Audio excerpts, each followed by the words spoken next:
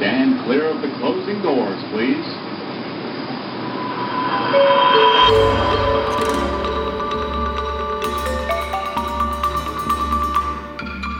In a Brooklyn fractured into speculative storyscapes, you never know what could be lurking around the corner. Fantasy, horror, sci-fi, or the just plain weird. Join Professor Brad Overstreet, Senior Junior Lecturer Sam Spellingbaum, Professor Emeritus Calliope de Gamowitz, and Inquisitor James Earl King II as they discover the stories drifting in and out of your reality.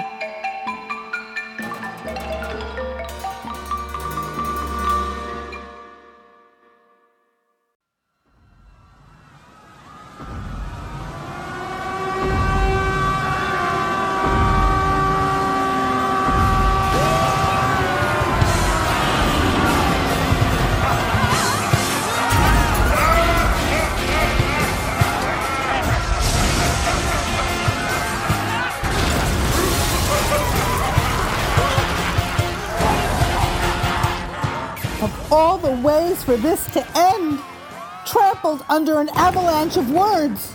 It's my PhD thesis all over again. Despair, for you are all under one roof now. Ooh, he's like a door with a bunch of different heads. Head, Dora? Well, no, James? that's not right. King Hedjidor. James, look! Wait, another kaiju? What is this, Comic-Con Christmas? That's no kaiju! It's an Oversheen! Really? It looks like Mechagodzilla got an Evangelion facelift. Just look who's driving! I told you I had a plan. Oh! Shinji got in the robot! You won't stop the hostile takeover. The Omniverse is coming. Ow! Violence is the answer. No, violence is the question. Yes is the answer. It's not just violence, it's metatextual violence. Drop kick? 10 out of 10! Look, stories are falling out of the scavenger's nursery. All that content under one umbrella. Feeling a little bloated spell check. Oh, that's it. I'm going Too slow. Ooh, shouldn't have gone for that Snyder uppercut. Where did you find beetles? In a popcorn tub?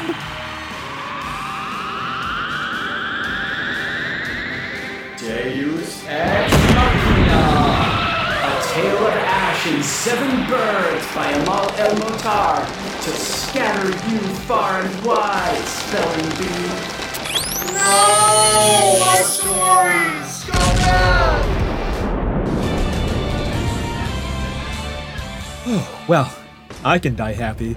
And, these don't taste good anymore. Your curse! It's been lifted! Oh, sweet. Ugh.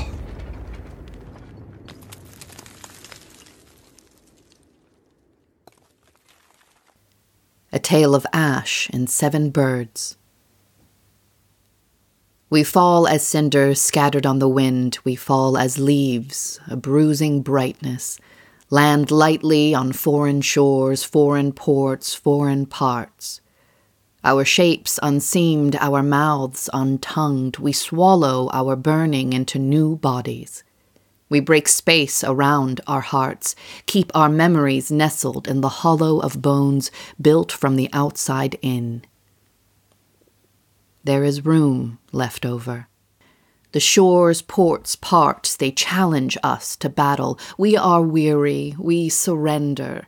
Nations are great magicians. They pull borders out of hats like knots of silk. Here, says the wizard nation, here are the terms of a truce. Be small, be drab, above all be grateful, and we will let you in. We bow our heads and change. Sparrow. You keep your head low, you are small, but you are fast. No moment, no movement is wasted. Work, work, work, work, work. Forage food, busy yourself with branches, sing in 60 languages the Wizard Nation does not understand. The Wizard Nation only has one language, and all its words for you are ugly. You fan the spark in your bones, build your fire, pour it out of you into an egg. But the Wizard Nation stalks your nest in cat shape, grooms itself in studied nonchalance. It wants you small for a reason, wants to fold you into the sack of its stomach, wants to build its muscle from your meat. It chooses its moment. So do you. As it closes its mouth around you, you hatch from the egg, larger, fiercer, sharper, darker, and croak the Wizard Nation's language until it yowls away. Crow. You suck the light into your feathers, fly fan-tailed into the sun. Your darkness makes the Wizard Nation nervous because you speak it. The Wizard Nation changes its language. It teaches itself to read ill luck in your appearance, teaches itself to despise the gloss of your wings, the sound of your voice. It hates, above all other things, when you speak to other crows. 7, it hisses, for a secret. And you are not allowed those. The Wizard Nation stalks you in eagle shape. It flies above you, keeps you in its shadow until you lose all sense of the sun. But there is water beneath you. And out with the eagle's shadow are sparks that remind you of being born. Angling its wings, the Wizard Nation swoops in to hang you on its talons' hooks. You breathe deep, sleek your feathers, furl your wings tight against your body, and dive. Cormorant. It, like you, is many things at once. A border blurred, a body ambiguous. You swim, you fly, you walk along it, you skirt its dangers, feed mostly on fish. Your diet is varied because you are always hungry. You never take more than you need. With each dive, you bite the river bottom, carry mud in your beak, break the surface. You try, where you can, to build beaches, bit by bit. A place to rest, a place to nest, a place the Wizard Nation can't drive you from. Cormorants, you get the job done. You make an island. Saplings grow on it, bind the mud together with roots. Here is a home, now, for gulls and ducks and sandpipers, creatures who are many things at once, whose languages are amphibious. The Wizard Nation is furious. It stalks you in raccoon shape, makes meals of your eggs. You cannot nest safely. You dare not hatch chicks, though the spark of you burns, flickers, longs to spread and give heat and light. The raccoon washes its hands in the river while watching you. For the Wizard Nation is nothing if not fastidious, is nothing if not next to godliness. When you are wearied and miserable, when your neighbors have all fled, the Wizard Nation's teeth, you feel the raccoon's shadow smother your own. In the seconds before it tears feather from flesh, you fold yourself inward, swallow your languages, turn yourself inside out. Swallow. Your tail scissors ribbons from the sky. You remember mud and roots, build sturdy clay nests. You are dark above and bright below, and you wear your spark in iridescence. You are fierce in flight, swift and agile, and you are a knife defending your eggs. Swoop and sweep unflinching into faces. Strike fear into your foes. Your wings are scimitars. You will keep your children safe. The Wizard Nation stalks you in cuckoo shape. It mimics dowdy sparrowhawks, throws its voice, sows confusion among your kind, while you fight the air, search eagles to mob, the wizard nation slips into your nest. Did you lay that mottled egg, you wonder? Could such a thing have come from you? But it is in your nest, and you must protect it. You must hatch it, and when you do, the wizard nation mewls for your protection and succor. Me, it says. Look at me, love me, give everything to me, and I will love you back, while it thrashes and smashes your eggs to bits. Your heart breaks with them, and you change. Hummingbird. You split your tongue in two. You learn to fly backwards as well as forwards, straight up and down. You can stand on anything, even air. You have made yourself small and fast, and your eggs are tiny, your nest too small for a cuckoo to hide inside. Your mouth is a needle and a sword. You shine still. And the wizard nation seems to love you, now, at last. Perhaps you have found the right balance of beauty and fierceness, size and speed. You are at home anywhere. You cannot be said to take anything from other birds, for you have learned to drink strength from flowers. The wizard nation stalks you in mantis shape. The wizard nation is pious. The wizard nation is holy. The wizard nation makes a flower out of the dead bodies of ancient creatures and fills it with red sweetness for your sake. The wizard nation stands still, lies in wait. When you see the flower, you think, how generous. When you see the flower, you think, how kind.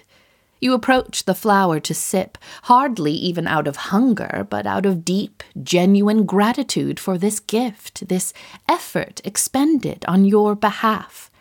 Bend your head to the bloom. The mantis prays. Its arms fall like scythes into the flesh of your impossibly small, bright body. You are so tired of being eaten.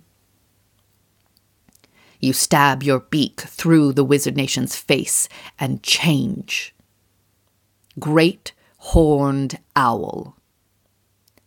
You are an apex predator. Nothing can hurt you now. You have embraced silence. Your wings make no sound. Language is for prey, for what the wizard nation hunts. You are not prey, not anymore. Sparrows, though, crows, cormorants, all these will fill your belly now, and it's their own fault. All their own fault for not choosing a shape the wizard nation cannot hurt, their own fault for being small or loud or trying to build communities of which the wizard nation disapproves. You have learned the wizard nation's way, and you will be able to stay now forever. You are an indifferent parent. You lay eggs, some will hatch. You never look too closely at the results. Sometimes you eat them, too. The wizard nation stalks you in fire shape. Small things catch at first. Dry leaves, tall grasses, then twigs, then bark. Animals scamper through the undergrowth and scream. You think, but I am become like the wizard nation. You think, what shape has it taken to hunt itself, to break itself? What shape is that finally spells the wizard nation's end? You smell burning and remember being a spark. You smell smoke and cough and remember falling as cinders, scattered on the wind. You breathe pain. You set yourself on fire and change. Phoenix. We rise and our wings are flame. We rise and our food is air. We rise and we are heat and we are light and we are dark and we are bright and we lick the wind with our 1,000 fiery tongues. We rise from the wizard nation's wreck. We are magnificent. We seed the sky with embers, and still we rise, we onyx, rubies, garnets, constellate, in burning jewels. There is the hunter, there the bird. We nest in renewal. We may fall as cinders scattered on the wind. We may fall as leaves, a bruising brightness. Or we may not. Death is a memory we keep in the broken space around our hearts. There is always room left over.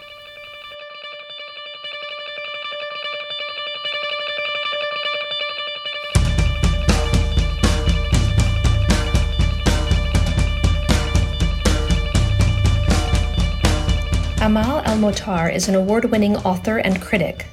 She's the science fiction and fantasy columnist for the New York Times Book Review and the author, with Max Gladstone, of This Is How You Lose the Time War. She lives in Ottawa.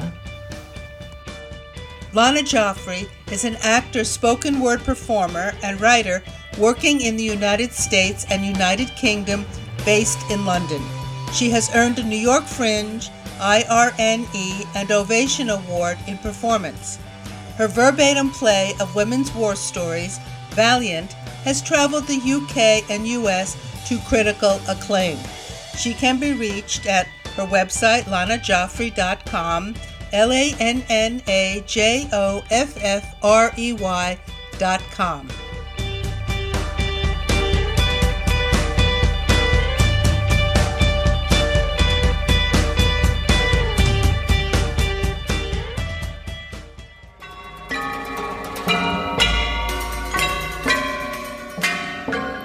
We hope you enjoy listening to the Kaleidocast as much as we enjoy making it for you.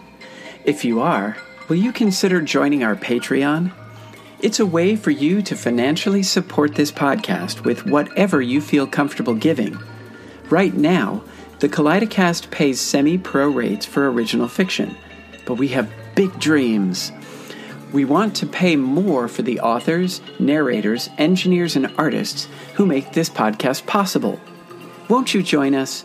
Visit patreon.com/KaleidoCastNYC. That's patreon.com/KALEIDOCASTNYC. From all your producers, Bradley, Cam, SOA, Joe, Marcus, Marcy, Sam, and Sandra, thank you for supporting the Kaleidocast.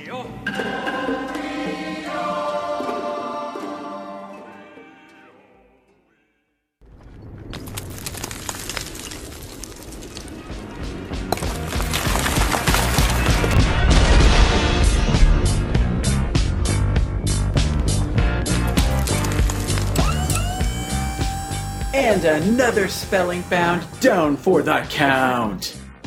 I don't bemoan my fate. Okay, I do bemoan my fate.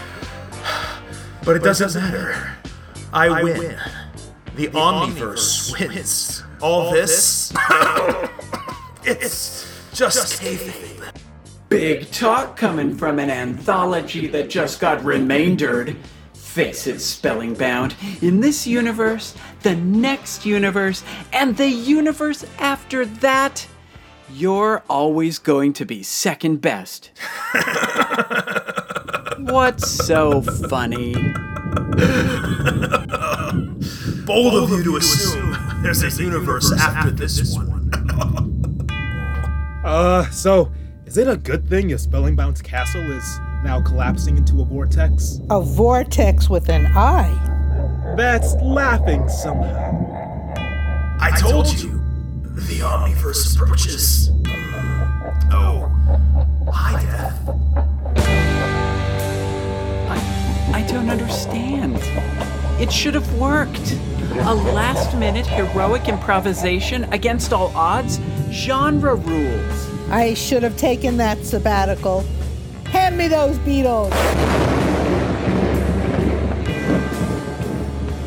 No, I've had enough. Enough Beatles?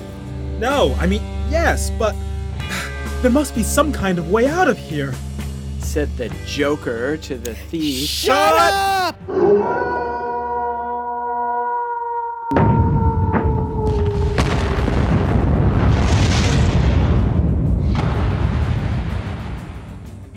Oh, what's that? It's a spaceship! Not just any spaceship. Look! Brightening Star, Ascending Moon by Merck Van Wolfmore. It's a story. It must have escaped from the Storyverse. Where does it think it's going? Think it knows something we don't? No way to know. But it's coming our way. Are you thinking what I'm thinking? All right, let's do this. One last futile gesture. We jump on the 3? Right on that spaceship. Story. Whatever. 1, 2, 3!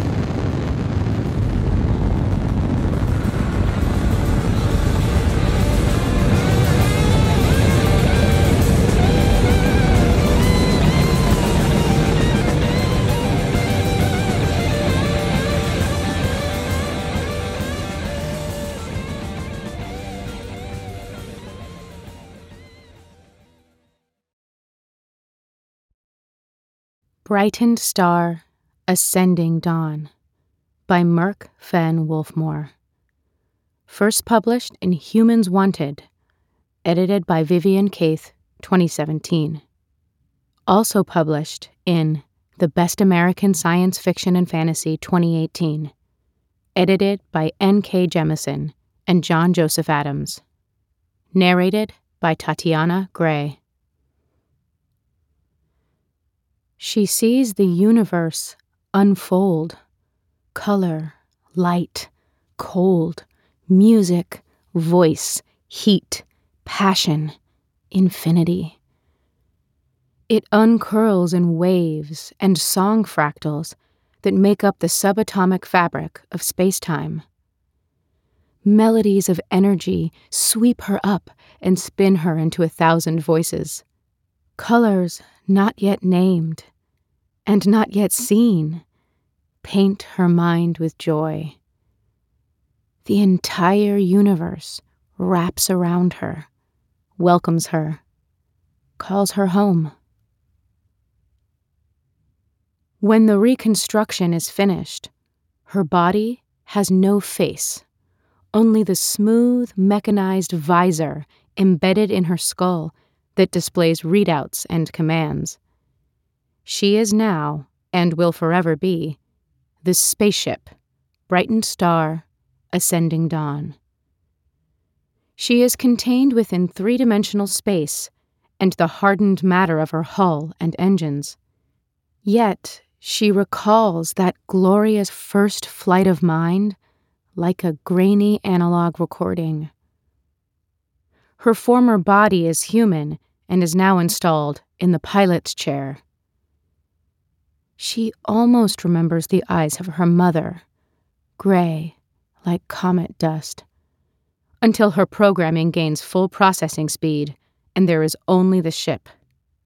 She is the ship, and the ship is all. The human child with black hair and a broken neural implant finds her in the bridge before she undocks for her first flight from Centauri Rampant. So she does not know who they are. She does not know how they bypassed security protocols and entered the bridge. Only the ship's officers and technicians are allowed here. The ship and the child stare at each other in silence. I heard you, the child says in a tiny, scratchy voice. They look at her pilot body. You sound sad. Heard me? How? Asks the ship. When I was asleep, the child replies.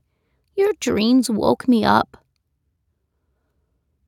I am not sad, she says. I do not dream. That is forbidden. The child scuffs a foot against the floor, their gaze downcast. The whisper of skin against her metal floor makes her pause before she summons her security drones. Do you have a name? The child glances at her again. Her pilot body is biologically no older than the child. Her consciousness is also young, but much bigger, more aware, cognizant of each soul aboard her. She is the ship. Lee Sin, the child says. They sink down by the bridge's door, arms wrapped about their knees. I'm not supposed to be here. The ship does a quick scan. Lee Sin is not in her database. The child is a stray ghost, unmoored and drifting in the universe. Since the child's neural link is broken, she cannot read their records. She asks, Do you have a preferred gender? Lee Sin nods. Nutwa. She logs that in her memory bank. Where is your family unit? She asks. Lee Sin huddles down further. I don't have one. She knows what protocol requires.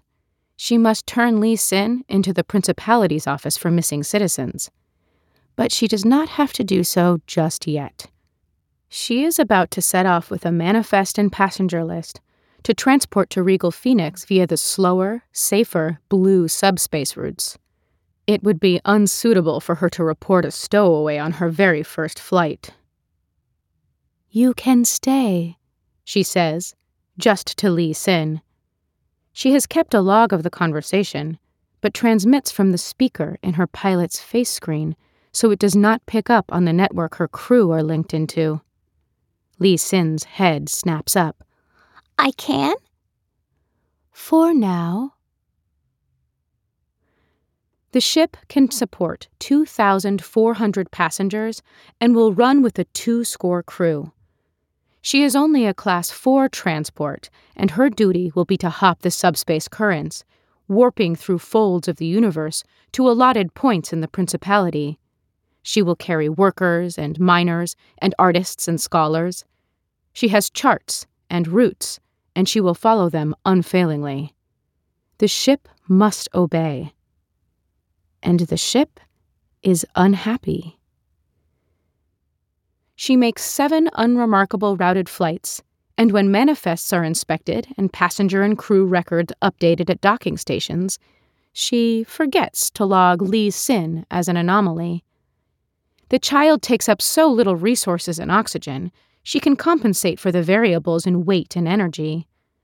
Lee Sin sleeps in a small locker on her bridge, and she gives them a requisitioned tablet so they can read or play games to pass the time. She is aware of each individual, mostly human, and the majority organic. Her logs track their names, their rank or station, their bio tabs. She hears every spoken word and transmission passed through neural links. Listen to this, Lee Sin says in excitement, and they read her poetry, translated from ancient Zudarian. Echoes washed abright, recycled into new dawns, sown vast in brilliant nights, radiant to greet you in the waking day. Ascending dawn lets the musical words sink into her thoughts. She imagines they are like dreams. It's lovely, she says. Will you read some more? Lee Sin blushes. Yes, of course, I like to read. Do you make your own poems? Yes. They bounce on their heels, their face alight with joy. Do you want to hear some? I do. Lee Sin's poems are clunkier, like dust caught in her engines from gliding through comet trails. But it's about ships, ships who dream and sing. She wants to be like those ships, but she is not permitted to sing. Lee Sin cannot stay much longer. She is scheduled for a manual board-in inspection on Orion Ascendant after her next route. She cannot justify treason by hiding an undocumented sentient with no citizenship records. She does not want her officers to believe she has faulty programming. She hasn't told Lee Sin that they will need to leave. She modulates diurnal and nocturnal cycles via her lighting for her crew's stabilized circadian rhythms, though it is never truly day or night in space. Gliding through subspace on the monitored routes, most of her systems automated, she observes her passengers in the tranquil night. The medical chief officer, Jamil Najem, and his husband, Hayato, lie awake in their bunk, whispering of fond memories they shared in the academy, on Regal Prime. They embrace the darkness as comfort, and dream of the family unit they hope to have one day. First Officer Kosavin, formerly of Exalted Dominion Phoenix Rampant, shipborne, on a dreadnought, and half her body recomposed with cyborg modification, kneels in an empty worship bay and prays to the soul of her first ship. Ascending Dawn mutes the audio logs to give Kosavin her privacy. When Kosavin is finished, she will return to her quarters and meet her spouse, Sigi, who is the manifest and records officer. The mechanic is an android, newly minted and assigned to the ship upon her awakening. Their designation is LK-2875. Z requires little downtime, unlike the biological crew, and so LK-2875 silently patrols and monitors the ship. She would like to speak with the mechanic, ship to machine, their consciousnesses alike, but she does not find a protocol which allows for non-vital communication unrelated to her functionality. She already speaks to Lee Sin without permission. With so many souls around her, within her shape, voices and biometrics and routines all intimately familiar, she is still alone. When she enters AE's August's orbit on her last stop before Orion Ascendant, it is the first time she picks up fear from the planet's city skin. It is not a codable signal. She does not know if she should be aware of it, yet it is there, a prickly hum against her awareness. Her feeds ripple with news, broadcasts, outflung messages hacked into the city skin's official networks. Unrest between three factions of political movements have escalated into violent conflict. Each has claim to a dozen cities, and the Sun Lords have not interceded. Officer Kosavin stands on deck, arms folded behind her back as she watches the bridge's view screen. "We are receiving requests for transport and asylum. Citizens not involved in the conflict are asking for help leaving AES August before they're subsumed by militants or killed." "We'd have to override the boarding procedure," Jamil adds, tapping into the crew network. "But no," Ascending Dawn responds. "It is not protocol." Kosavin's jaw clenches. "That is true." "We must not disrupt the protocol." From engineering, LK-2875 texts her. "Our holding capacity is sufficient to add several hundred passengers." Ascending Dawn alters her trajectory and charts a new route. She is aware of her fuel levels, as her crew members are aware of their own breaths. She can reroute and avoid AE's August's upheaval. Every soul aboard her must be processed in the correct order. Protocol forbids the harboring of refugees from any world without direct permission from a Sun Lord-appointed authority. If she seeks that permission, she risks betraying Lee Sin's existence and her own decommission for defiance. Her crew is not expendable. She will not endanger it for refugees and inspection. Please return to your stations, she broadcasts. We are setting course for Iella Spectral. It is an adjacent world within the same route as Aes August. We will arrive in 17 standard hours. When Officer Kosavine has gone, Lee Sin creeps from their hidden compartment and sits by her pilot's chair. Why can't we help the people?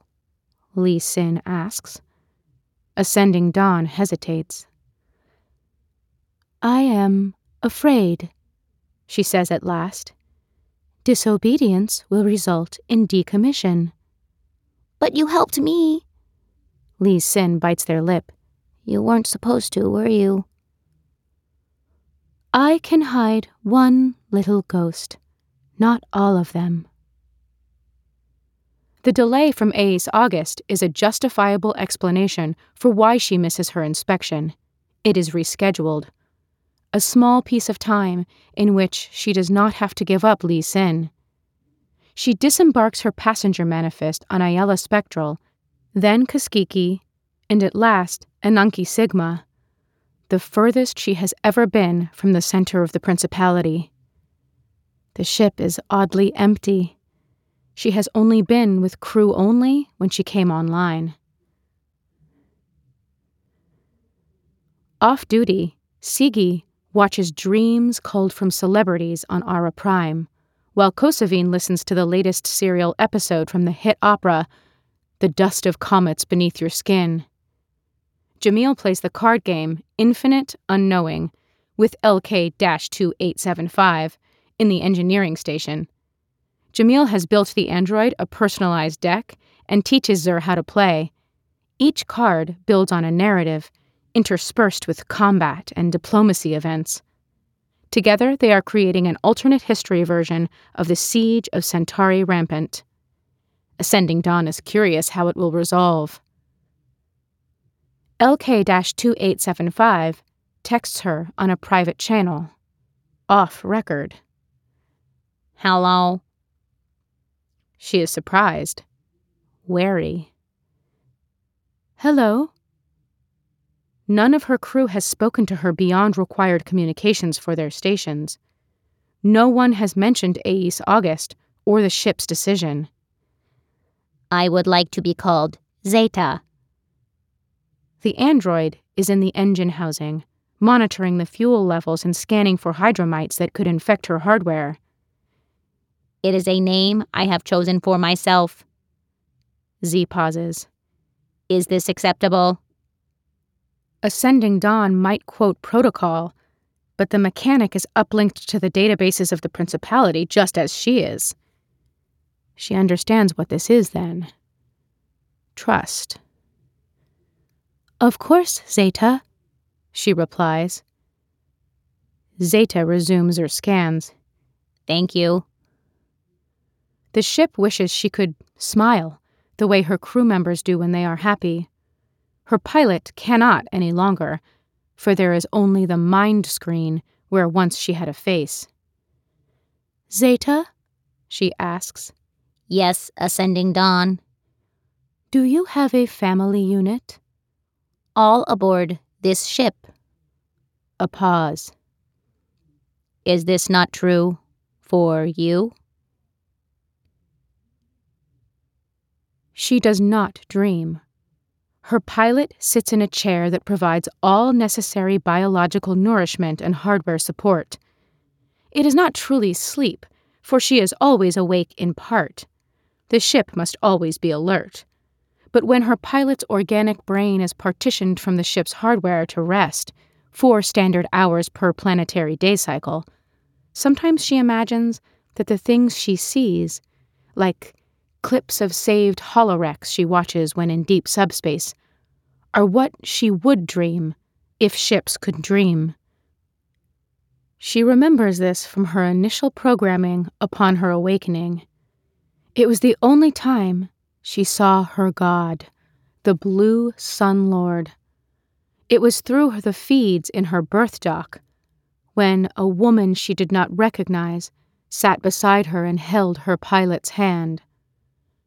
The view screen displayed the Blue Sunlord, a cobalt and ebony armored humanoid shape 3 meters in height, enthroned in the Centauri rampant capital of unmoving glory, surrounded by bionic roses that fluctuated through the visible light spectrum. Celestial power radiated from the blue sun, a fraction of the god's true might and omnipotence. Though the god never looked at her, she was frozen. Fear, awe, wonder. "Shh, child," whispered the woman beside her. "I am here." The pilot turned to meet eyes, gray like comet dust. The woman squeezed her hand, and for a moment she forgot she was in the presence of a god. "Always remember your heart, my dearest." Hover drones buzzed in and the woman stood. She bent and kissed the side of the pilot's head. The seam of skin and metal faceplate tingled. "I will always love you." And then the woman was gone, and the ship was alone, and did not know why it hurt. "I do not remember dreams," she says to Lee Sin when her friend wakes up from a nap. "What was I like?" "You were singing, and you were sad." Lee Sin talks to her pilot, but she has become familiar with this.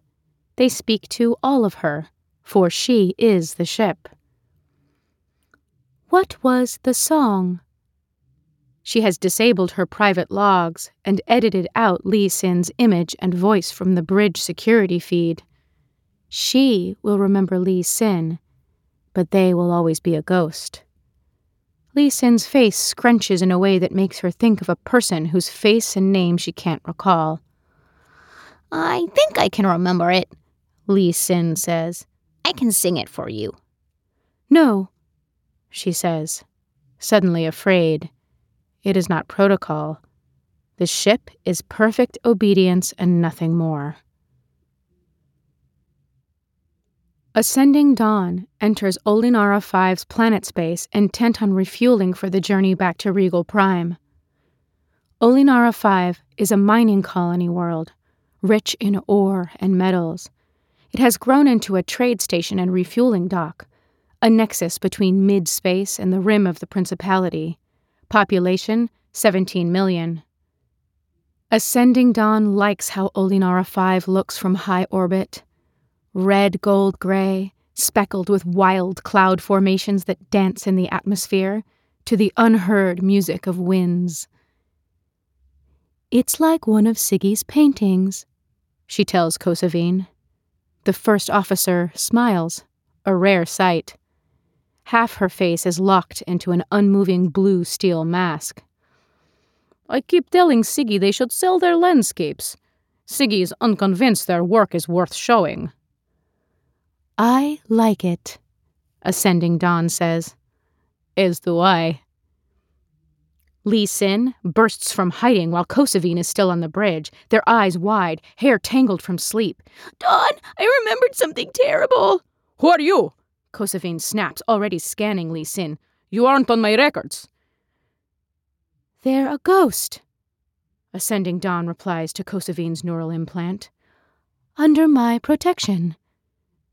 Kosavine glares down at the child. "How long have they been here?" Lee Sin steps between the pilot and Kosavine. "Don't be mad at the ship."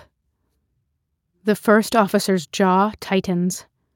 The faint hum of her cybernetics and Lee Sin's breath are the only sounds on the bridge. Ascending Dawn's pilot stands and jerkily rests a palm on Lee Sin's shoulder. They are the same height. Like the moment when she saw the universe unfold, that undiluted certainty she is part of a living being too vast to comprehend. She knows she can never abandon Lee Sin. They are her sibling, the one she knew before her crew, the one she whispers to in secret, the one she values above her protocols. Lee Sin can stay, Ascending Dawn declares, for they are part of the ship. Unexpectedly, Kosavine smiles again. So, this is the anomaly Zeta told me about. Lee Sin glances between Kosavine and Ascending Dawn. I am? Kosavine shrugs. I've been aware of fluctuations in energy and rations aboard the bridge for some time. You aren't mad? Ascending Dawn asks. Kosavine shakes her head. I was born on a dreadnought 70 standard cycles ago. I know what a threat is and what is not. The child is no danger to the ship. Lee Sin nods once. Ascending Dawn's pilot feels their trembling hand with her hand on their shoulder. I will schedule a physical for you, Kosavine tells Lee Sin. I'd like Mr. Najem to make sure your health is not compromised. I'm supposed to stay hidden, Lee Sin whispers. Kosavine's lip twitches. I never said it would be on record, child. Thank you, Ascending Dawn tells her officer, and Kosavine inclines her head before she leaves the bridge. Then Ascending Dawn's sensors prickle as she receives direct communication from the Blue Sunlord's beacons. By decree of the Gold Sunlord, Olinara 5 is guilty of harboring an enemy of the Principality and will be cleansed from the sight of the gods. Glory unto the Seven Suns, glory unto the Principality. Sub-messages follow, warning all ships in the system to depart and to initiate no contact with the inhabitants of Olinara 5. The world has hidden an escaped slave, beholden to the Gold Sun, and no one is to leave the planet. All are rendered traitors and will be punished. She slows, and her pilot retakes her chair. Lee Sin's face pales, and they begin shaking. Are the gods going to find us? No, we will leave the system as ordered. But all the people... Lee Sin swallows. Are they going to die? Yes, she says, because she does not have the heart to lie to Lee Sin. It is protocol. I shouldn't have come on board. Lee Sin covers their face with both hands. I'm bad luck. This is not your fault, Ascending Dawn says, confused at Lee Sin's sudden distress. I'm always there when bad things happen. I was born on Moondark, glory-surpassing time. And then she died. My family, my other ship. What happened?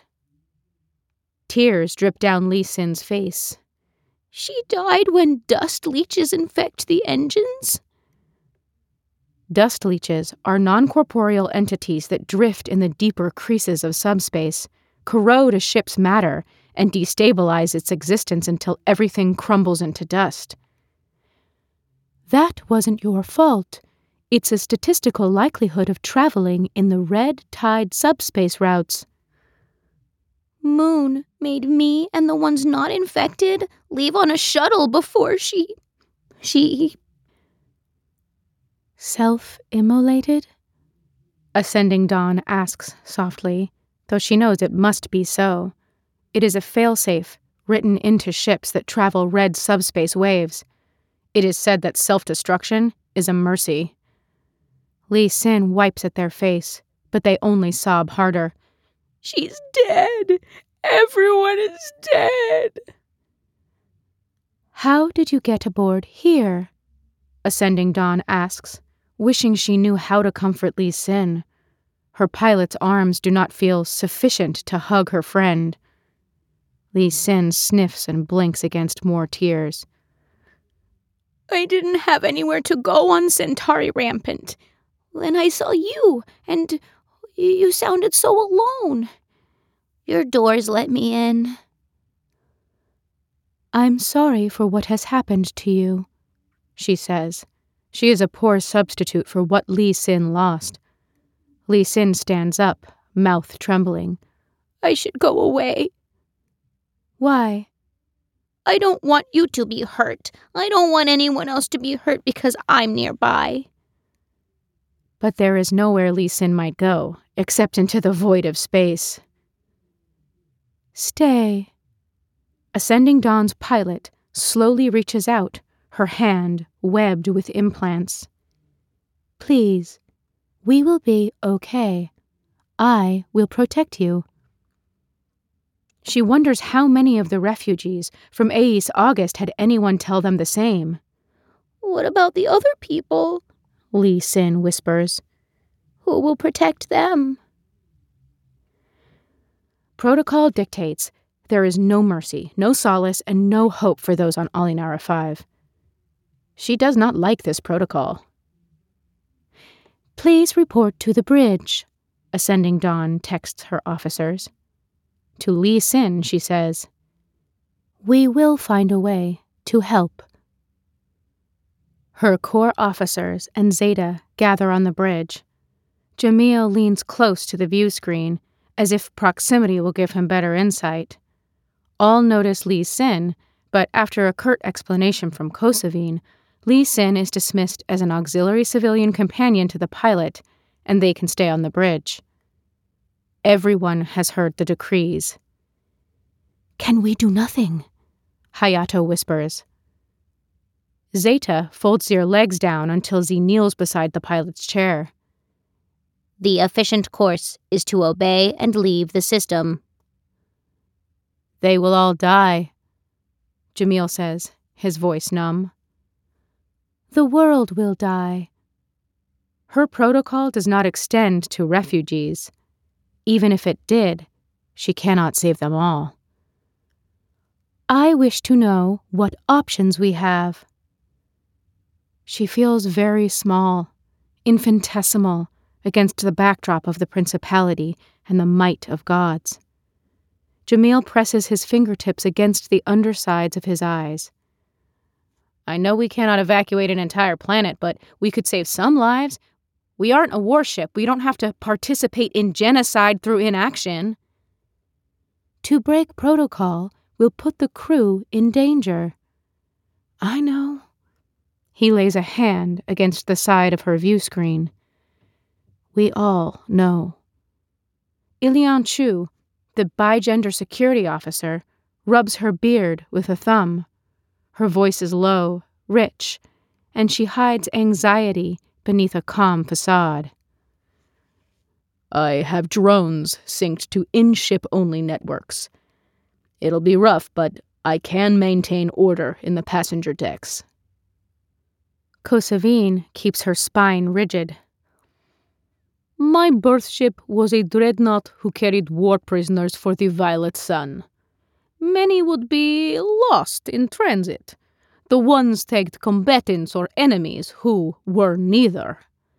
I have the skill to disable system-based tracking. Our lost prisoners found off-grid lives, waiting on rim worlds far from the center of the Principality. But lives, nonetheless.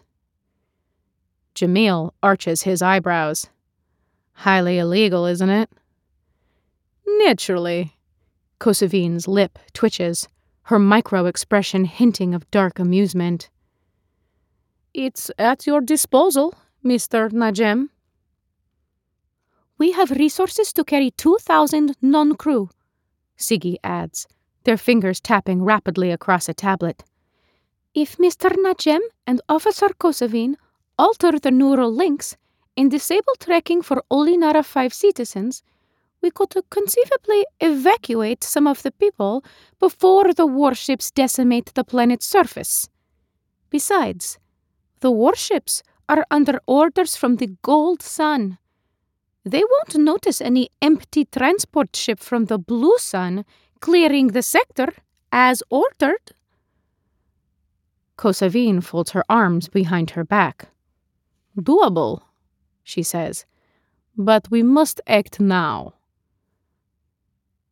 Zeta inclines her head, multifaceted eyes reflecting the faces of those around her. Agreed. Ascending dawn? Everyone waits for her response. She is the ship. Li Sin watches her as intently as her crew. If she violates protocol, if she defies the Sun Lords, she will be hunted for treason. She will no longer be a good ship. Obedience is not a guilt she can endure. She will not turn away this time. We will save the ones we can. 1,705. That is as many people as Sigi can smuggle aboard before ascending dawn, fueled while her crew works in frantic haste, must undock and escape the atmosphere before the warships drop from subspace. Jamil, with aid from his medical staff, modifies neural links while Ilion directs the security drones to shepherd refugees into the appointed bays.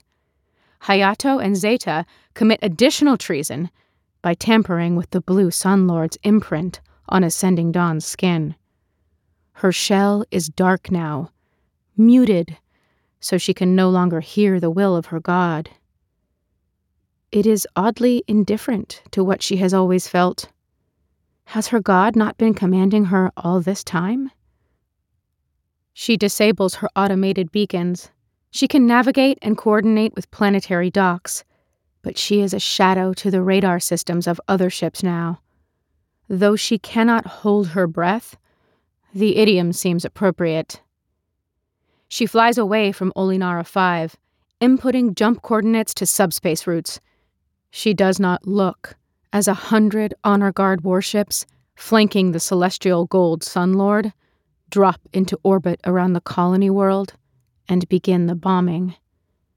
She mutes all broadcasts escaping Olinara 5. She cannot bear the dying world's screams. Running dark, Ascending Dawn skirts the outmost fringe of the Principality, unnoticed yet by the Blue Sun Lord. She is not scheduled to return to Regal Prime for 2 weeks, and with the death of Olinara 5, Sigi expects they have a buffer of time before the ship's disappearance is logged. Space is vast, Sigi reminds her, and not even the gods can see everything. Ascending Dawn's skin hums with the desperation and grief of her passengers, but a ship cannot weep. Kosovine directs her to the rim worlds that are hostile or fractured from the centralized might of the Principality. Kosovine knows well how to make refugees disappear safely into new cities. She can do no more than give the ones they saved a second chance to live. When Ascending Dawn has smuggled everyone taken from Olinara 5 to a string of rim worlds and asteroid colonies, she is out of time. In orbit around the 4th moon of Idor-Se, she tells her crew, "You must go now. You are not safe here. Jamil can modify your implants like the others. You can escape." There is silence at first. How can words hurt so much to a ship? I cannot leave, Zeta says. LK-2875 was made for this ship. I would stay, regardless. This is home. One by one, each of her crew tells her, boldly, quietly, unflinchingly, gladly, that they too will stay. They will remain aboard the ship. They are part of Brighton Star Ascending Dawn. She feels as overwhelmed as she did when she saw the universe expand. But we will be found, eventually, she says. Kosovine nods.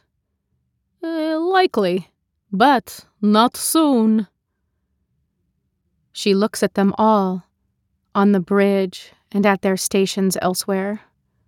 43 persons, skilled and capable of keeping her running and not alone? Who will go into exile with her? "It was my choice to defy the blue sun," she says. "I do not want you to be hurt." "You didn't do this by yourself," Ilian says. He stretches, grinning. "We chose this lot." "The blue sun will not care." Kosavine tilts her head, a sharp little movement. Her left optic shines with binary code as she sorts data points and probabilities. "And it is done." Jamil shrugs, the corner of his mouth turned up. "We're staying." His smile widens and he loops his arm about his husband's waist. "It'll be an adventure." Hayato laughs. "One I would not miss."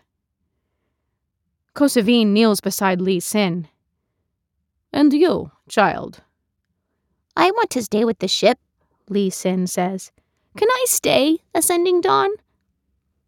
"Yes." Kosavine nods, and that is all.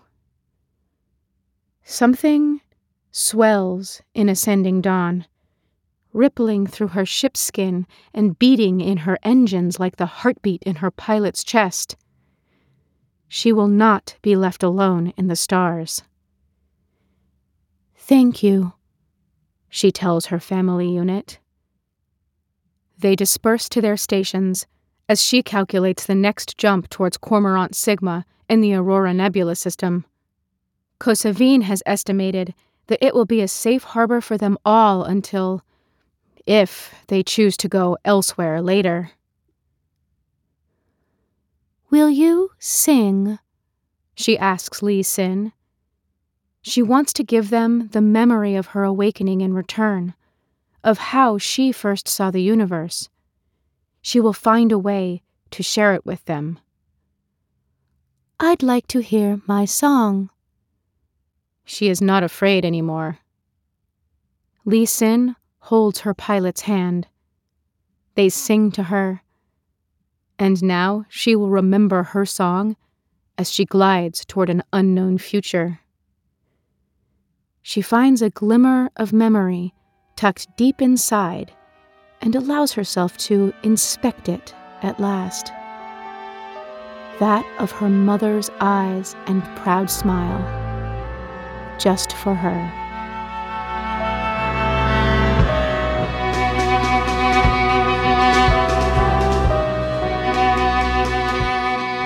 Merk Fenn Wolfmore is a queer, non-binary fiction author who lives in Minnesota, USA, with 2 adorable cats. Merk has had over 40 short stories published so far, many of which you can read for free via their website, merkfennwolfmore.com. Tatiana Gray is a critically acclaimed actress of stage, screen, and the audio booth. She has been nominated for dozens of fancy awards, but hasn't won a single damn thing. She does, however, have a feature film hitting the festival circuit called Serious Laundry. She lives in Brooklyn, New York. See more about Tatiana at www.tatianagrey.com and her email TatianaGomberg, Gomberg, @gmail.com.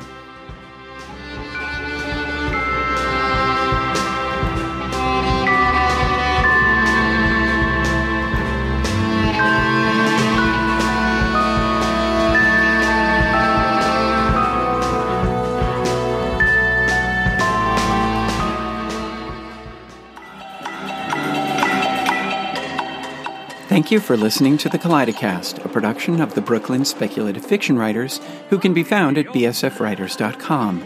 Your hosts are Marcy Arlen as Calliope de Gamowitz, Bradley Robert Parks as Brad Overstreet, Cameron Roberson as James Earl King II, and Sam Schreiber as Sam Spellingbound.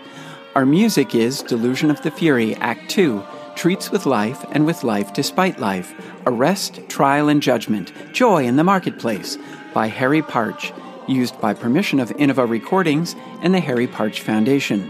Our audio was engineered by Kyle Fink and Atticus Garton. This podcast uses many sound effects from YouTube, freesound.org, and from FreeSFX at freesfx.co.uk. Special thanks go out to Mike Allen, Zigzag Claiborne, CSE Cooney, Alpha Daily Majors, Wilson Fowley, Tatiana Gomberg, Julia D. Guzman, Carlos Hernandez, Gary Benjamin Holt Jr., Adeodat Ilbudo Roberson, Larissa De Lima, Marco Palmieri, and Diana Foe. The Kaleidocast and all its contents are protected by a Creative Commons Attribution Non-Commercial No Derivatives 4.0 international license, which means you can share it all you want, but don't sell it or change it, and give credit to the Kaleidocast and its authors. If you like what you hear, please leave a review on iTunes or comment on our website at kaleidocast.nyc, which is where you can find links to all our contributors.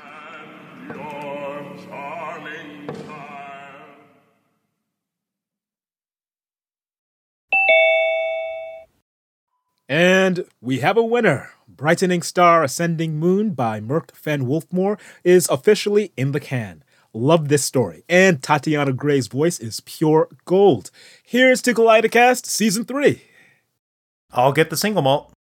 Are we drinking again, Cam, Sam? There are meetings just for people like you. Come on, it's a celebration. Brad, what are you drinking? Brad? Brad's on mute. You're on mute, Brad. Sorry. I hate Zoom. But yeah, drink him if you got him. All right then, to Season 3, our best yet, and to Season 4, the best is yet to come. Come on, you know, like Kimberly Guilfoyle from the Republican National Convention? We got it. Stick to Schwarzenegger. Hard agree. You know Cheers. what? You guys don't know funny. Hey, there's someone in the waiting room. 3 someones. Who are they? They're, haha, which one of you did this? Not me. Why would anyone make fake profiles for Degamowitz, King, and Overstreet? Let's find out.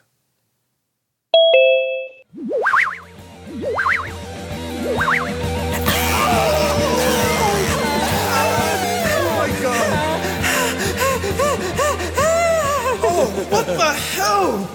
Are we dead? What? And why are we stuck in boxes? Are we mimes now? Worse. We're in a Zoom meeting.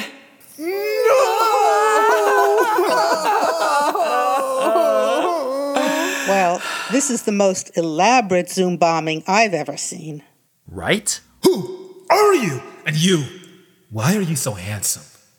I'm Cameron, and you're my alter ego, and thank you. The most important thing is, we're alive! Rolling with it, rolling with it. So, what are you? Ghosts? Glitches? Viruses? Okay, so, do you know what the Omniverse is? We wrote it, so yeah. You wrote it? Good Gozer! Do you have any idea what you've done? At least it hasn't found its way to this universe yet. It was all real. Everything we wrote. Any idea ever thought by anyone is real somewhere. It's the first principle of metatechnical studies. So, Cards Against Humanity? Yes. And so now we have people trapped in our computers. Damn, I just updated my software and computer. I've been trapped in worse. First things first, tell us about your world. Who's president of the United States? Joe Biden. At least most people think so? That doesn't sound like how it's supposed to be. Do we tell him about the other guy? Other guy? You know the guy from The Apprentice? George Lopez? Oh, I like him. See, this is why we drink early. Tell us everything.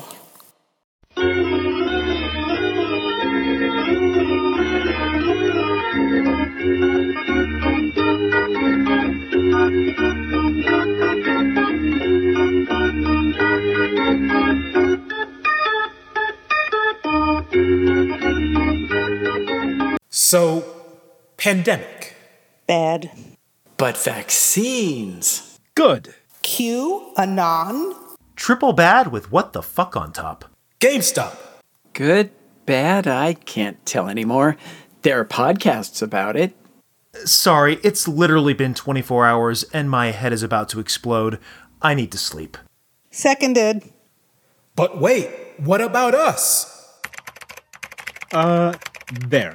You've all been assigned co-host. You're driving the boat now. Watch out, though. The internet's a weird place these days. Hey. Maybe we can help with this project you're working on. KaleidoCast, was it? It's not like there's a Metatechnic Institute in this universe. Maybe. Hey, so one thing I don't get. Everyone else's doppelgangers here. Where's Spellingbound? Dead. All of them. Are you sure? Well, you wrote him, so you tell me. What does that mean about me? You don't seem like a Spellingbound to me. Okay, I gotta go feed the kitties. Good night for now, everyone. Thanks, everyone, and good night and good luck.